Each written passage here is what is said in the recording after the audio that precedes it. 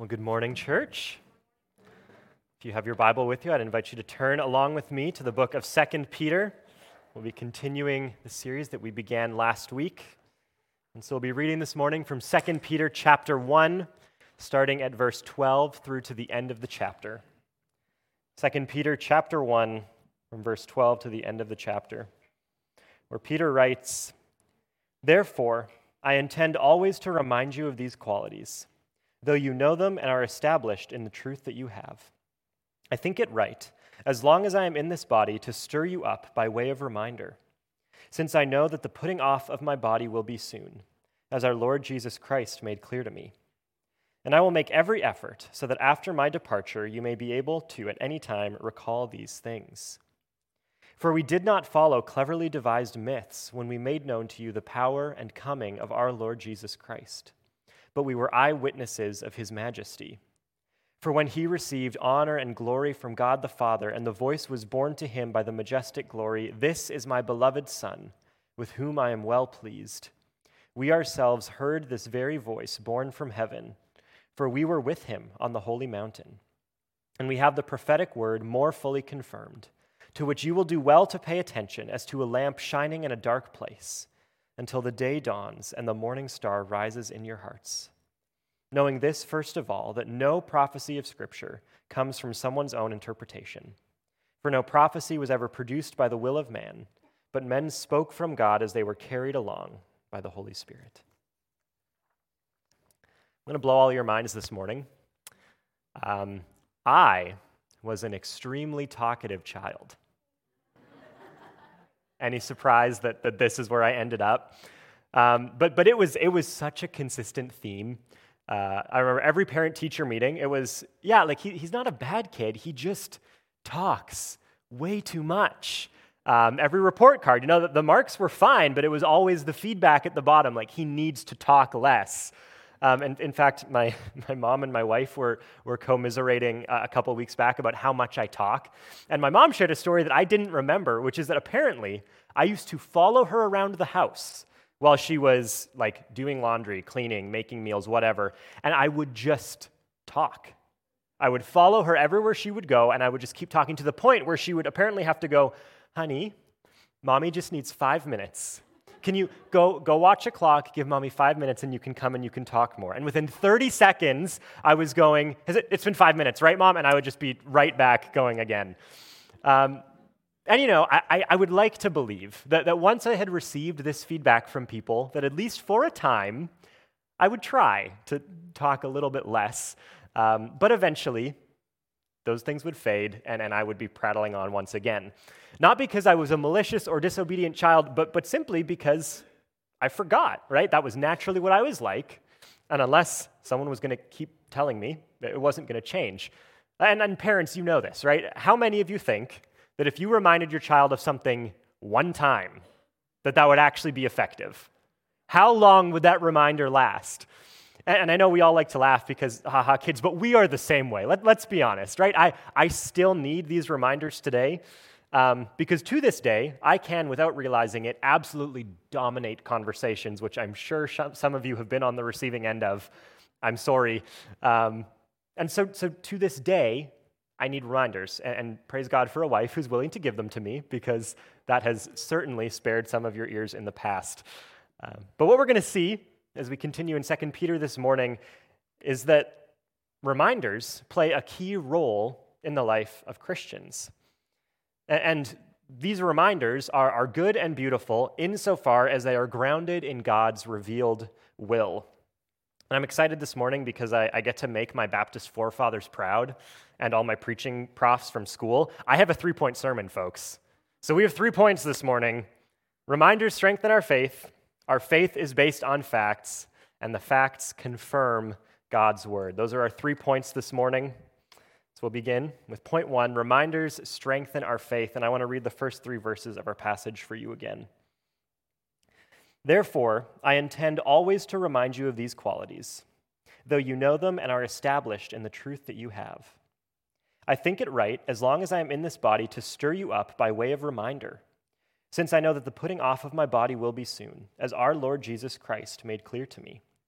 And I will make every effort so that after my departure, you may be able at any time to recall these things. Okay, so we're beginning on the word therefore, which means not surprisingly, Peter is continuing his thought from what we looked at last week.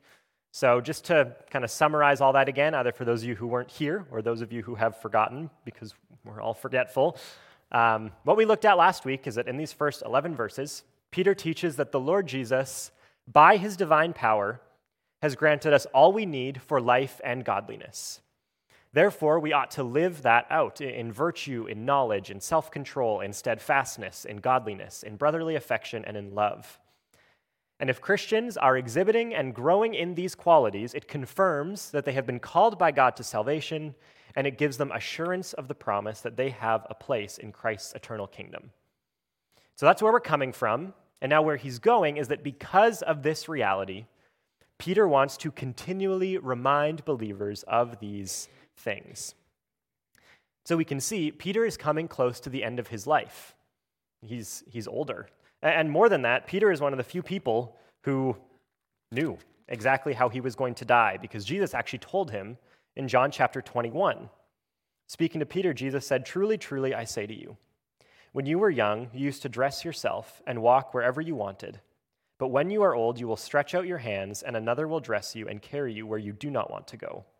This he said to show by what kind of death he was to glorify God. And so we understand that as him having his arms stretched out and being led to the cross, where Peter would also be crucified. So he knows that he's coming to the end of his life. But his goal, as he sits here writing this letter, is to remind these Christians so frequently of these truths that even after he is gone, they'll continue to recall them. They'll continue to live in light of them.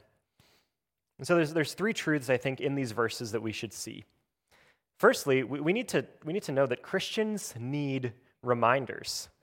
We are forgetful, just like I was as a kid. In fact, I have heard this. I tried to hunt this down on the internet this week. I couldn't quite find it, so hopefully I'm remembering rightly. I have heard that a study found that by Tuesday morning, almost all of you will have forgotten almost everything that I say during this time. And I don't fault you for that. We are forgetful, but you'll notice that because of this reality, there are certain things that I try to repeat a lot. If you pay close attention to my preaching, you'll realize that in every single sermon, I am going to try to present the gospel, either in a shorter or a longer way. Because I really believe that if we aren't reminded of that core truth of the Christian faith, we're going to start to slide. We're going to slip. We're going to start to actually act like our works make us right before God. Because that's how we're used to interacting with human beings, right? If you treat someone well, they treat you well back, usually. So we're used to that, so we have to be reminded that that's not how it works with God. If we aren't reminded of these core truths of the Christian faith, we're going to start to underemphasize sin and the need for a Savior, because that's a hard message. You don't like talking about it, but it's vital. We're going to start centering our Christian practice around simply doing good things rather than exalting Christ and making him known. And so reminders help keep us as Christians focused on the main things. You know, I'm really not sure if there's a such thing as a stagnant Christian. I really think, and I've seen this in myself and in others, that you're either growing or you're falling away. And that's just kind of the Christian life, is that we try to continue to grow. It's kind of like you're trying to walk up a down escalator. If you stop, if you take that break, we will always naturally go back to look more like ourselves before Christ. I've seen this in my own life. There are sinful patterns that I feel like I really have a handle on, and then my personal devotions slip, my prayer life slips, and all of a sudden, these things are coming up again. I'm seeing these struggles again that I hadn't seen in months or years, and I'm noticing, oh no, I got lazy, and so I start regressing. I saw this more tragically with a good friend of mine from Bible school. We attended our first year together at Miller College of the Bible. I watched him grow throughout our first year together, and then he didn't return. He went to pursue a different degree, and I just watched as our friendship continued. I watched him get lax with his personal devotions. I watched him stop attending church with any level of consistency. I watched him start to reject the counsel of Christian friends trying to draw him back. And then I think he made an incredibly unwise decision to begin dating an unbeliever. And a couple of years later, or 4 years removed from that now, he doesn't even call himself a Christian. He's completely left the faith. He removed himself piece by piece from every source of Christian reminder, every person who could call him back, every place from which the Lord could speak to him to convict him of sin. He just got rid of them. But the reality is that we need reminders not just when we're falling away, but even when we are doing well, even if we know things already. Because Peter is clear here. These people already knew the things he was reminding them of. They were already established in them. But he was reminding them again because it was good for them to hear it again. So we shouldn't tire of hearing the beautiful realities of the Christian faith over and over and over because they are the only sure foundation that we have. Everything else is going to come and go, but the Word of God remains forever. So we have to ask ourselves, brothers and sisters, are you intentional to put yourselves in places to hear these reminders? In your own personal devotions, your own prayer? Are you pursuing to find these reminders from God's Word? Are you intentional to be part of this gathering? So much of what we do on Sunday morning is reminders. We've sung 4 songs this morning. Was there any mind-blowing new truth that you realized from those 4 songs? Probably not. But every single one of them was a chance for us together to remind one another of what is true. We're calling one another to believe these things together. Even though I don't anticipate that I'm going to blow anybody's mind with this sermon, but I'm just reminding you of what is true, what God's Word says. Just it keeps us focused. It keeps us going on the things that matter. Do you have friendships with other Christians where there's actually safety for them to call out sin? For them to come to you and say, do you know what? I think you need to be reminded of these verses. I think you're missing this. I'm seeing these patterns in you. But why are these reminders so important? What do they help with? And I think Peter is showing us that they're important because reminders stir up our faith. That's what he says to them. He wants to remind them as a way to stir them up. He's not just kind of repeating these ideas again and again to check a box. This isn't religious repetition. It's not saying a prayer enough times and hoping that that's going to work out well. It's being reminded so that these ideas, these truths would penetrate deeply into us and would shape us. They would shape what comes out. And remember, he is specifically reminding them of these qualities that Christians should exhibit in their lives: virtue, self-control, brotherly affection, love, these things, and the promises of God that come through faith in Jesus. These are the things that he wants to keep on their minds all the time. So let's think about those 3 categories we brought up a moment ago. Are you using those places as places to be stirred up, or are you just kind of trying to check the box?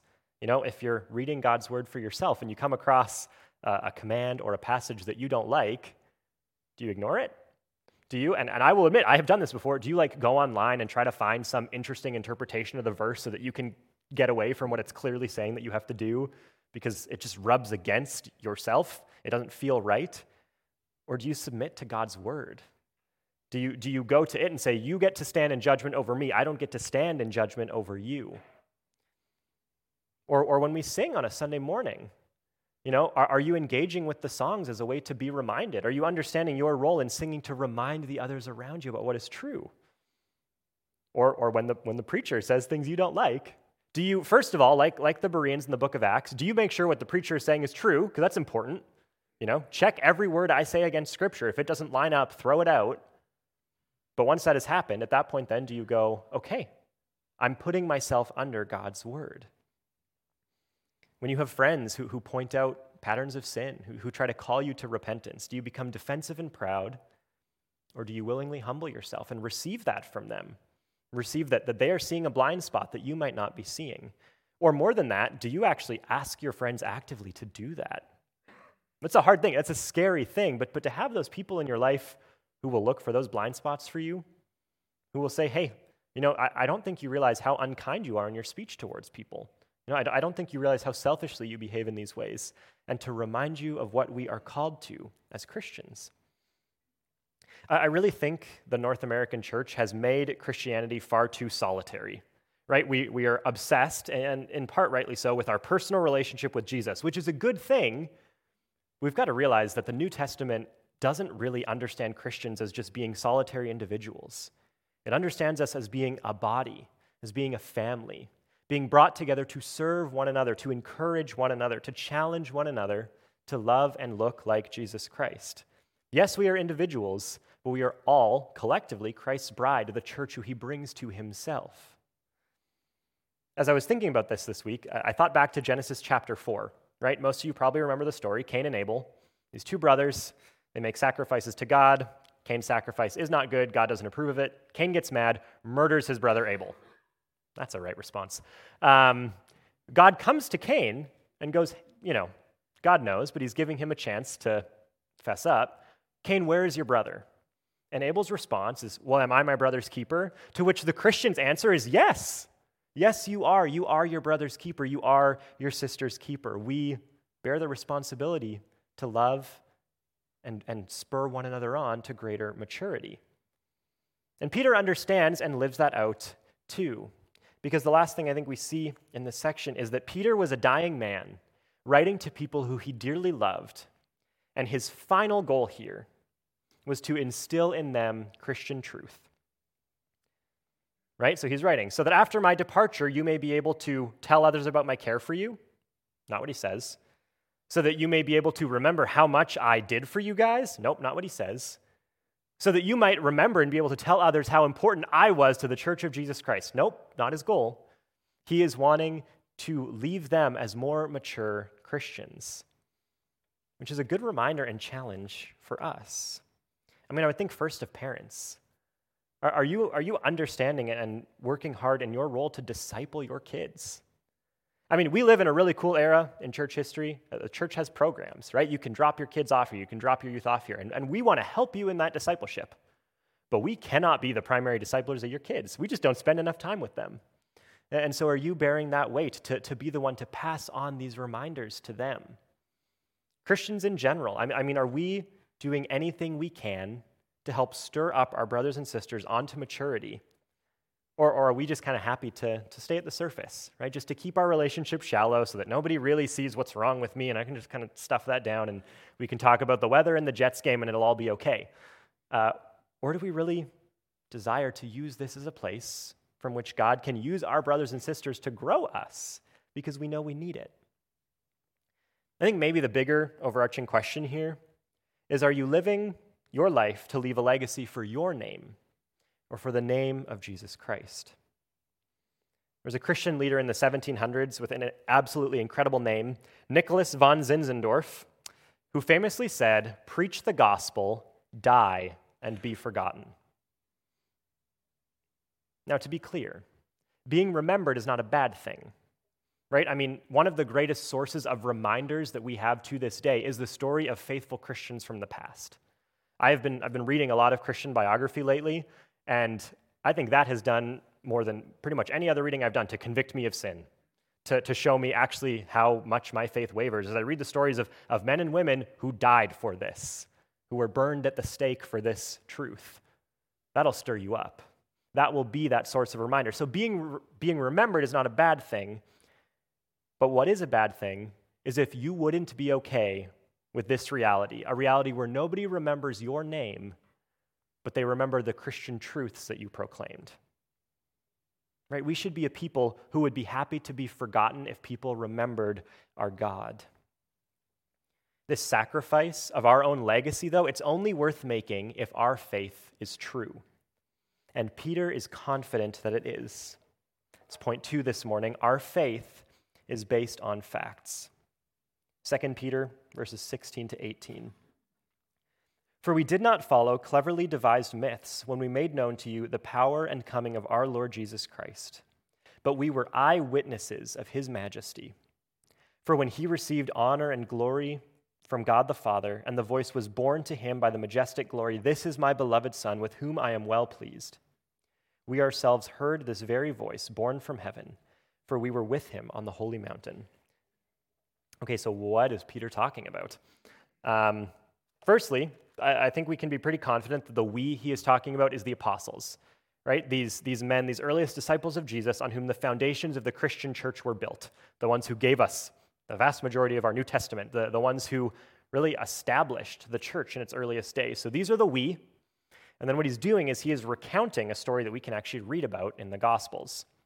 So this is recorded both in Mark 9 and in Matthew 17. I want to look at Matthew's account here in Matthew chapter 17. This is the story of the transfiguration of Jesus. So it reads, "And after 6 days, Jesus took with him Peter and James and John his brother, and led them up a high mountain by themselves. And he was transfigured before them, and his face shone like the sun, and his clothes became white as light. And behold, there appeared to them Moses and Elijah talking with him. And Peter said to Jesus, 'Lord, it is good that we are here. If you wish, I will make 3 tents here, one for you, one for Moses, and one for Elijah.' He was still speaking, when behold, a bright cloud overshadowed them, and a voice from the cloud said, 'This is my beloved Son, with whom I am well pleased. Listen to him.' When the disciples heard this, they fell on their faces and were terrified. But Jesus came and touched them, saying, 'Rise and have no fear.' And when they lifted up their eyes, they saw no one but Jesus only."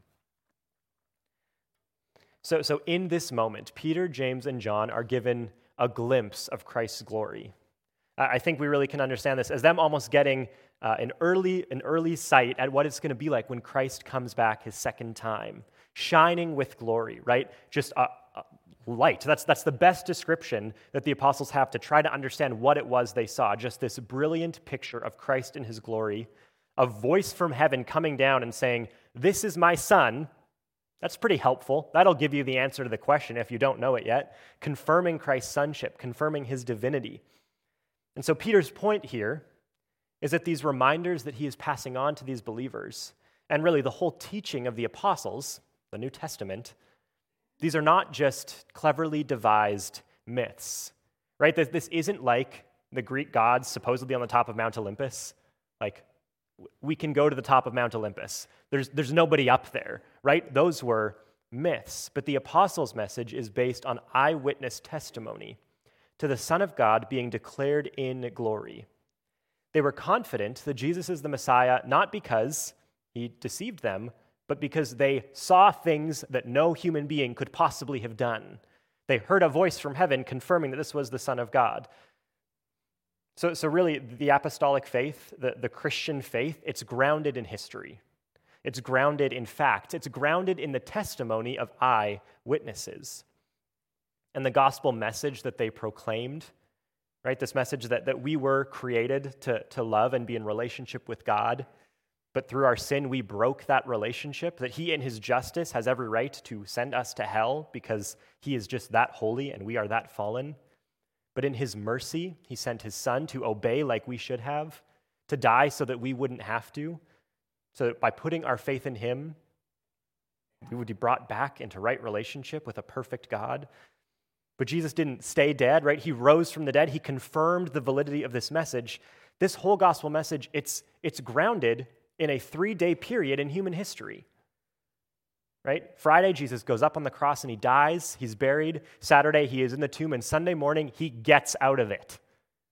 And there's witnesses. Paul says that there are 500 people when he's writing to others who saw Jesus after he had rise,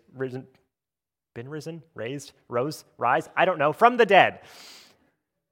But that's important. He's writing this to contemporaries, and he's saying, there are 500 people. Go ask others. I'm not just making this up. I wasn't just deceived. 500 other people have seen this man alive who you saw die on the cross. It's grounded in history. By making this point, Peter is making clear that Christian teaching didn't develop by some wise man walking into a cave and sitting down and just meditating and then starting to write and hoping that he got it right. The Christian teaching was delivered to the apostles by the mouth of God, by Jesus, the God-man. And it was further revealed to them by the Holy Spirit, and they wrote it down for us to receive it. Our faith is a grounded faith. It's not built on the ideas and meditations of humanity, but on the clearly revealed Word of God. And it is these grounded truths that Peter believes Christians ought to be reminded of. Right? It's not simply the passing on of good advice. How to live a more fulfilled life. How to be happier. How to raise better kids. That's not what he's interested in. He's interested in the core truths of Christianity being passed on, because that is what God has given. But as he continues, it's clear that Peter doesn't only have in mind the teaching of the apostles, but he also has in mind the whole Old Testament. So our final point this morning, the facts confirm God's word. Verses 19 through 21. And we have the prophetic word more fully confirmed, to which you will do well to pay attention as to a lamp shining in a dark place, until the day dawns and the morning star rises in your hearts. Knowing this, first of all, that no prophecy of Scripture comes from someone's own interpretation. For no prophecy was ever produced by the will of man, but men spoke from God as they were carried along by the Holy Spirit. That first statement he makes is really, really important. Peter heard a voice from heaven declaring that Jesus was the Son of God. But realize, he doesn't say that that is what confirmed the prophetic word of the Old Testament for him. He says that that more confirmed it. In Peter's mind, before Jesus was even on the scene, the word of God was confirmed. It didn't matter that it hadn't happened yet. He was confident that because God had said this Messiah was coming, he was coming. And the voice from heaven more confirmed it in Peter's mind, but his faith was such that he was ready to wait. Even if it wouldn't have been in his lifetime, he knew the word of God, it's confirmed. It's happening. This is something that I might lose a couple of you on because it's annoying and it's about grammar, but I find it interesting and I'm not going super long today, so I'm going to take this chance.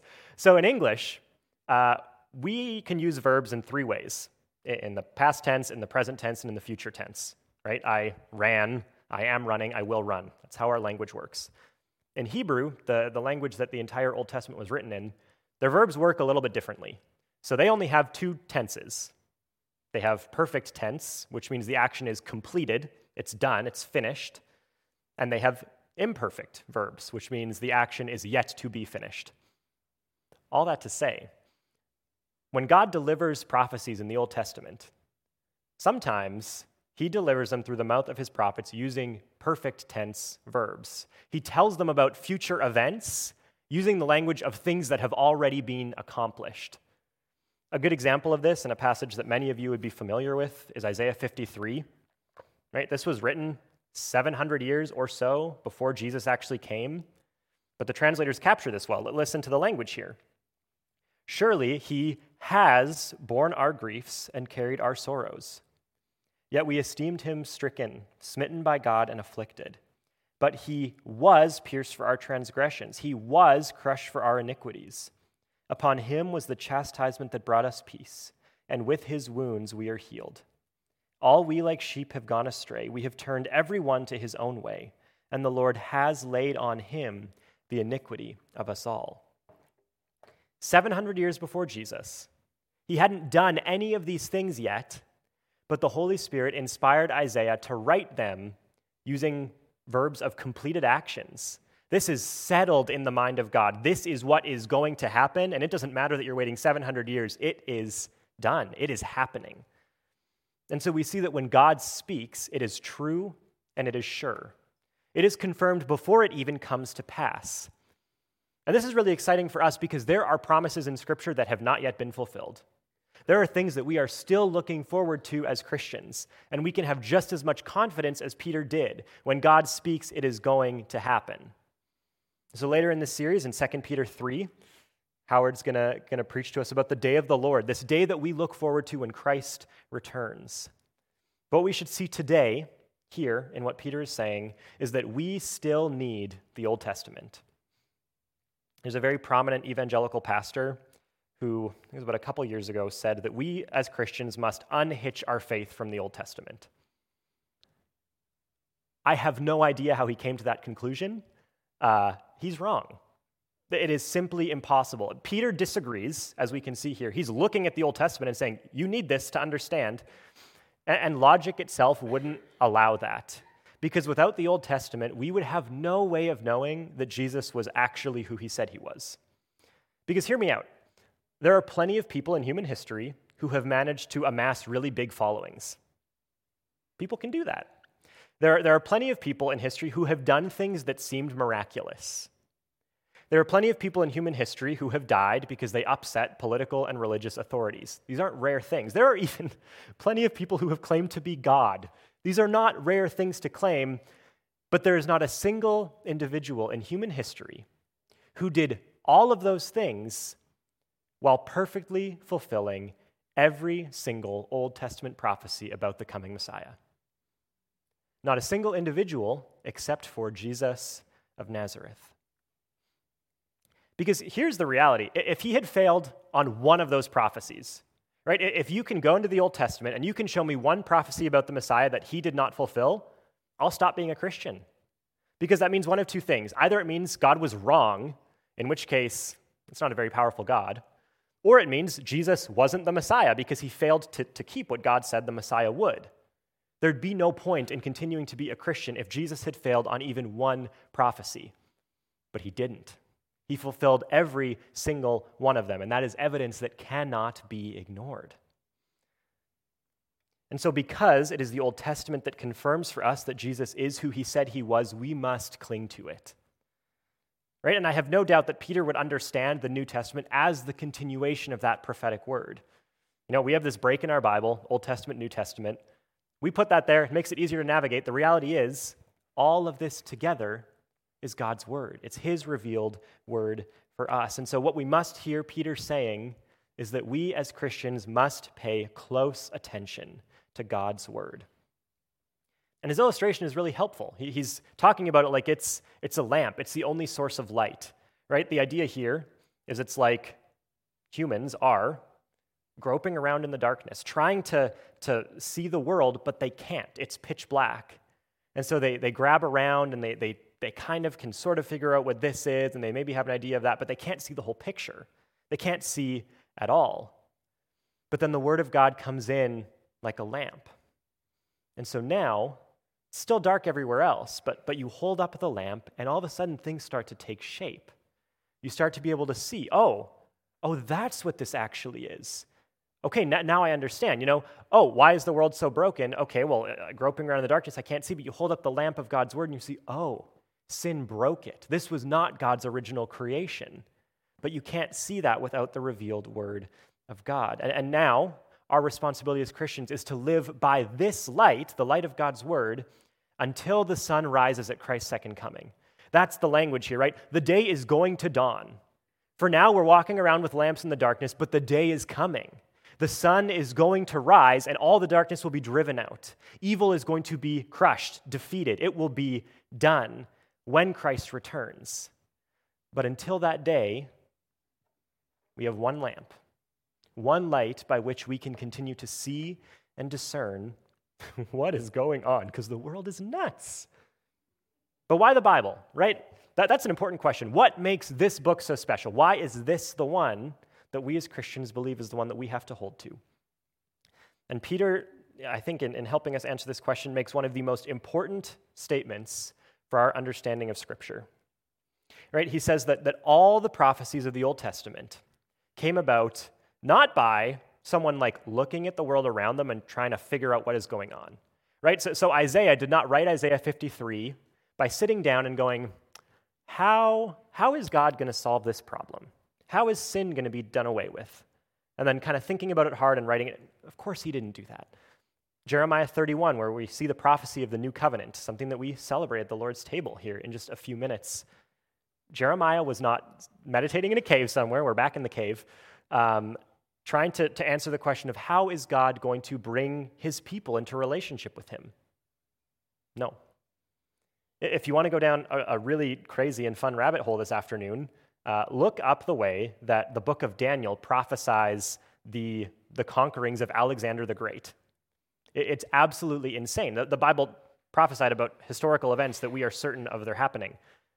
Daniel was not sitting somewhere going, how would a general conquer most of the known world? How would he do that? And then writing out what he thought would happen. Every one of these men had these things revealed to them by God. No biblical author could force God to reveal these things. He did it when he wanted, in his timing, with the words he wanted to. None of them could just write what they felt like writing. That wasn't their job. But every single one of them, Peter says, were carried along by the Holy Spirit to write these things for us as Christians. So this is our Bible, right? It's not just a bunch of religious musings. It is the words of the God of the universe. And for this reason, it is the place that Christians must go for the reminders that are going to keep us going in a hostile world. It is our source of truth. It is our source of strength because it reveals to us who our God is and what he has done and what he calls us to. Because here's really where it all ends. We don't have a God who has hidden himself from us. Right? That feels very normal to us because we're Christians. That's the message that we are used to hearing. But that's actually kind of crazy when you think about it. Why would God have to do that? Well, he wouldn't. Right? So we don't believe in a God who just kind of set the world in motion and see how it goes for them, see if they can figure out how to please me without me saying anything. That's not the God that we have. He's not hostile. He's not expecting things from us arbitrarily. Rather, we have a God who has made himself known. He has spoken through his Holy Spirit, carrying along regular men to write out what we needed to know him, to understand the world, to understand how it is that we can be faithful to him. And so the response then that we need to have is to draw near, right? We need to hear the precious words of God as we study and meditate upon the scriptures. We need to see how beautiful our God is in the person of Jesus Christ, who is the exact representation of his nature, as we read about who he was and what he did in the scriptures. We need to hold to this as the only lamp, shining in an incredibly dark world as we await the dawning of the brilliance of the sun in all his glory when he returns. And here's the thing, it is certain, because God's word is certain. Let's pray. Well, Heavenly Father, we ask that you would guard us from taking this gift for granted. You have spoken clearly in your word, and you tell us that it is living and active, that it still speaks today. So, Father, let us be a people who trust you when you say that, who treat your revealed word like the gift that it is, who hunger to know it, to know what you have done for us, to know what you have promised us, to know how it is that we can be faithful to you. And Lord, as we pursue you in your word, turn us into a people who are faithful in reminding one another of the truth that we are seeing in it, that we would be stirring one another up, that we would be exhorting one another, we would be calling one another away from sin and back to you. But Father, ground us deeply in your word, that you would guard us from our own opinions, from our own biases, but that we would submit ourselves fully to all that it says. We would be faithful to you, faithful to Christ, and we would worship him rightly for what he has done. Amen.